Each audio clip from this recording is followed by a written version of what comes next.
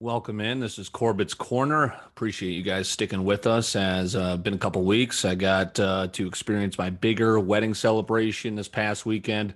COVID robbed us of that in 2020, so we had a blast. But it's back to business here on the Corbett Sports Entertainment Podcast Network. We've got Winging It back. That'll drop tonight. Most of you will check it out tomorrow morning. And we've got the glasses on, right? Because we've got a lot to talk to you about here on Corbett's Corner. And we're going to start with some serious matter. Yes, some serious stuff here. Did you catch what happened last night? Shohei Ohtani he's just getting sideswiped left and right. You heard me talk about it. Almost a month ago, Stephen A stepping on it, which is something stupid, right? What Stephen A did was stupid. It was myopic. It was dumb. It was not a good take. He tripled down and apologized. That's what everyone has to do now because their first two apologies are never good enough. They always have to give the third one. But that's not Stephen A still doing his thing. Okay, life goes on. What Jack Morris did, and if you don't know Jack Morris, Hall of Fame pitcher, Detroit Tigers broadcaster now, go look up what he attempted to try and be funny, what he was trying to do right before Shohei Ohtani went to bat last night. And it's just like, dude, so what Stephen A did was dumb. This was dumb. But this was it wasn't just, myopic and an inconsiderate statement. What he did was he tried to mimic what appeared to be an Asian voice in saying what they should do. They should be careful when pitching to Shohei Ohtani. I saw it floated around that maybe it was Elmer Fudd. He was first of all, who was making Elmer Fudd references on the air? I get baseball's average audience is in their 60s, but Jack Morris, I mean, this is just flat out racist what he did. And of course, he comes on in, it's nationalist. It's making fun of an Asian accent. It's making fun of the best player in baseball right now. And again, it's just unfair because Shohei is just getting he's so good. He's leading the league in homers as a pitcher. He's a 1 to 10 favorite to take home the AL MVP. He's the face of baseball. And we've got, say it with me at home, kids, a 66-year-old white guy being just unconscionably racist, just making fun of guys. It's been a couple decades. This shit isn't cool anymore. And maybe it's because baseball's audience, nobody's watching. Maybe that's why baseball's audience is so old. Young people, the people that are progressive, that are making the changes that we are gladly making here in 2021 to catch it. We see it late at night when someone clips and it's like, wait a second, what the hell did that guy just say? Tom Brenneman stepped in it. Buddy, we're not using homophobic slurs anymore. It's not, it's been 20 years. But again, does baseball have a problem? Because this is totally different from the Jack Morris situation. And it's, again, baseball is so Latin. You've got Asian players from Asian culture. You had the Seattle Mariners, what was it, GM or some member of their front office basically making fun of one of their foreign players for having an interpreter. I mean, it's just, my God, it's just riddled with nationalism and myopic behavior in baseball. But this might be a more serious problem. Are you seeing what's going on with Trevor Bauer now? We know it's disgusting stuff. A woman, I get, there's the fine line between rough sex and, okay, this woman's unconscious. She can't even consent to rough sex because she's unconscious, which is what is being reported with Trevor Bauer and this woman in California. Now it comes out this week. There was another woman a couple of years ago with a restraining order as well. Same shit. Read into it. He's punching her all over the body. He's punching her in the face. She goes to the hospital and almost has a skull fracture, and it's not a skull fracture. They're getting cross-examined in court with just messy stuff. They're throwing out text messages.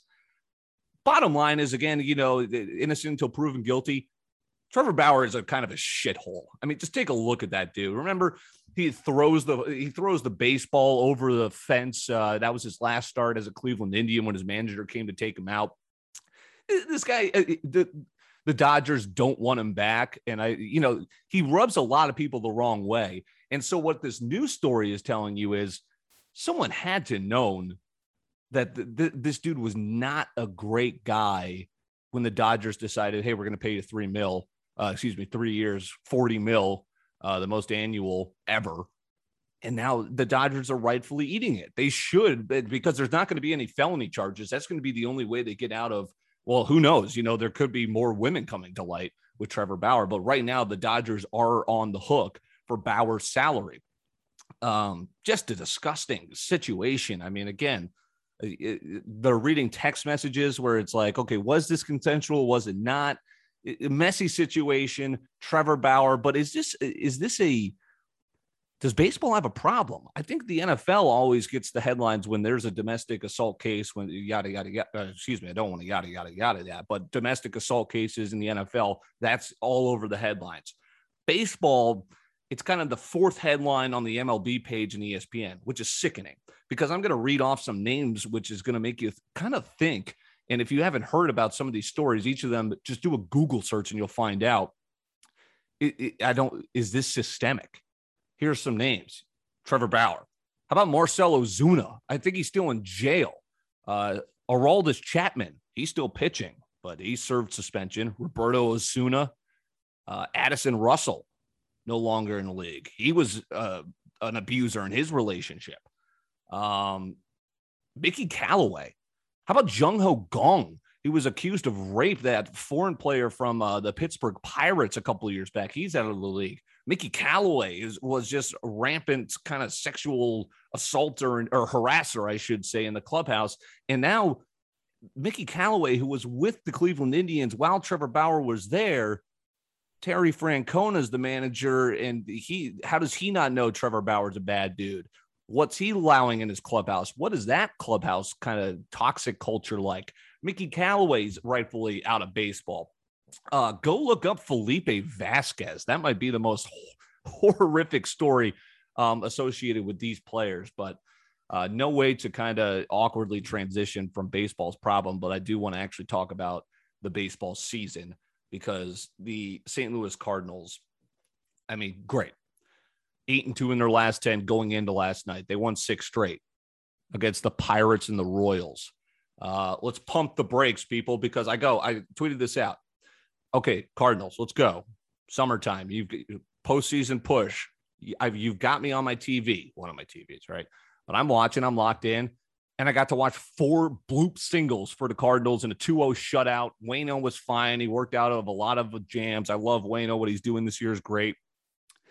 Jack Flaherty's back. He goes tonight. But we got to start beating some good teams if I'm going to get excited about the Cardinals, because we've got this 3-game set with Milwaukee. Great. We threw up a dud in game 1. We're now 11 games back in the wild card. In the division behind those said Brewers.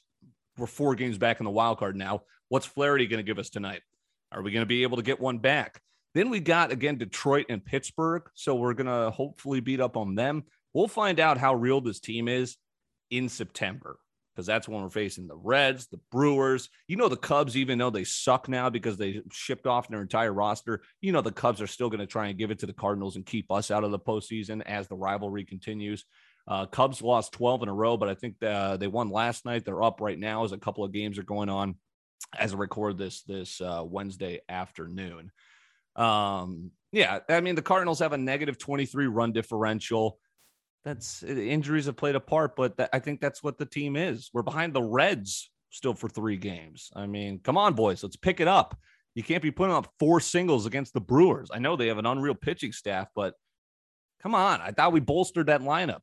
We got to be able to back Waino after he gutted out a performance allowing just 2 runs. Some baseball futures I had at the beginning of the year that are starting to look a little bit better. I had the Braves plus money to win their division, and I think it was like 10-1 to win the World Series. Remember, they were up either 3-1, 3-2 on the Dodgers last year before they coughed it up. The Dodgers go on to win the World Series.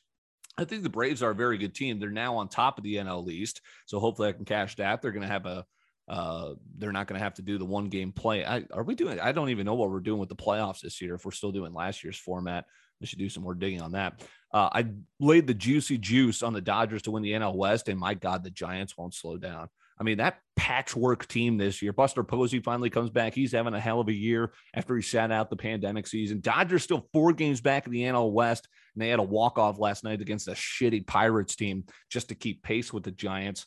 I also have the Athletics to win the AL West just because I hate the Astros, those cheating bastards. They're 2.5 games back. So potentially holding out hope there. The Astros are good. I realize that, but the A's are a perennial kind of wild card team every year as well. And hopefully I can get that future. Something we're all excited about, college football, start the countdown, 10 days away. News broke today, which was kind of funny. My old stomping grounds, Rapid City, South Dakota, we covered the Nebraska Huskers quite a bit. Scott Frost was supposed to be the savior.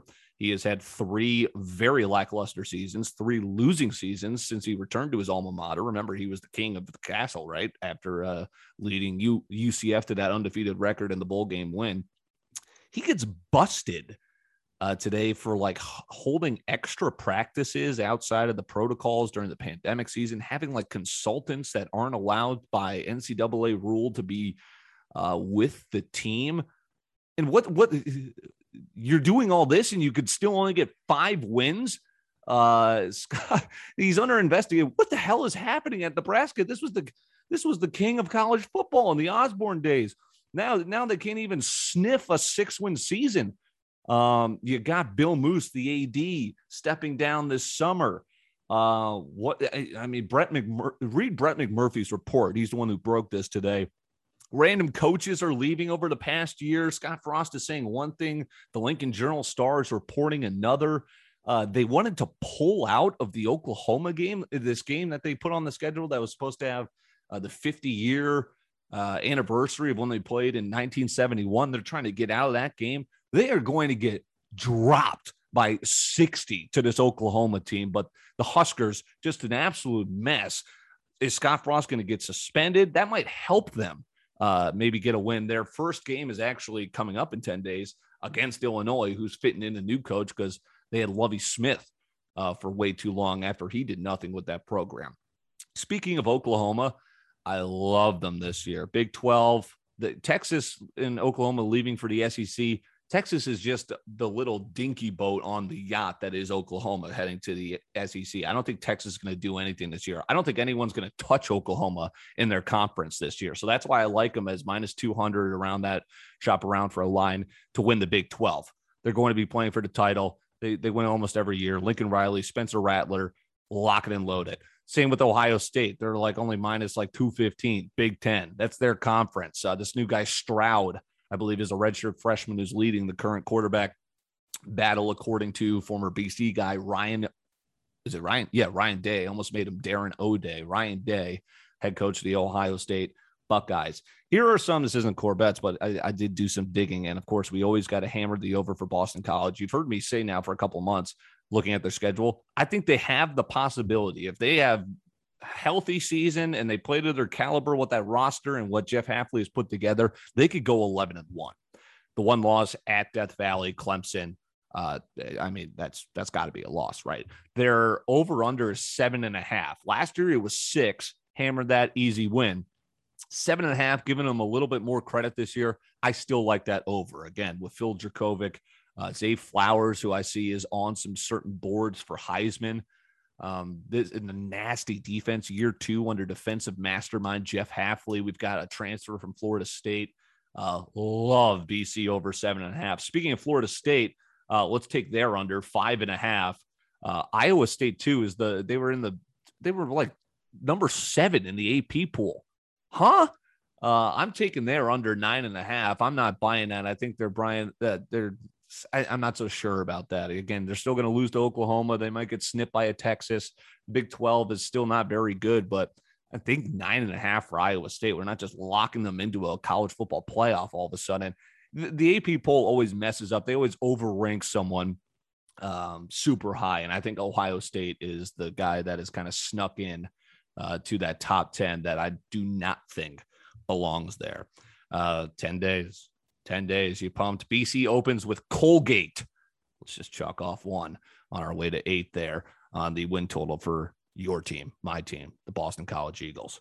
FedEx Cup playoffs start tomorrow, I beg your pardon, as the PGA Tour season is about to conclude. 3 more weekends, 3 more tournaments. I love their format. So they have the FedEx Cup playoff, which is you're accumulating points for all the events you play on the PGA Tour throughout the season, how you finish, top 10s, wins, get you the most points. And then, so it's kind of like a round of 3. So The first round of the FedEx Cup playoffs is this weekend. The Northern Trust, Liberty National, I believe, is the course. And it's the top 125 players in the FedEx Cup standings. Now you can get a chance to perform well here, leapfrog some guys that don't perform here, and the top 70 after this week move on to the BMW Championship, and then so on to the top 30 after next weekend, move on to the Tour Championship. Dustin Johnson won it last year. Colin Morikawa has the lead going into the FedEx Cup playoffs this year. A lot of people like Jon Rahm, not too far behind him.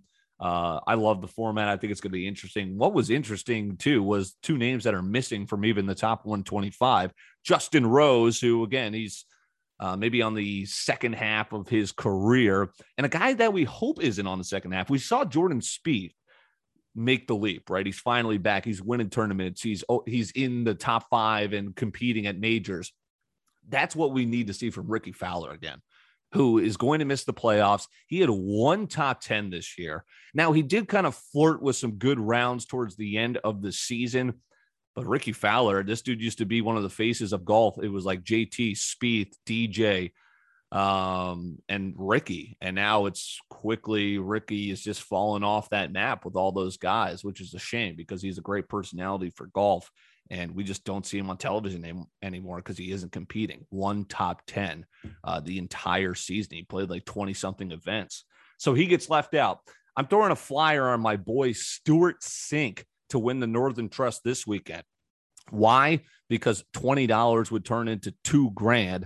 And Stewart Cink is one of only 6 players to win twice on tour this year. Speaking of comeback year, Stewart Cink having a hell of a season. Let's see if he can get magic one more time at the Northern Trust and pad the wallet for your boy here. That's going to do it for Corbett's Corner. Again, winging it coming out. We've got a jacked episode with the guys. Keep it locked here as we get into football season. A lot more content coming your way here on the podcast network. We'll talk to you tonight, tomorrow, however you indulge us in this on-demand world that we now live in.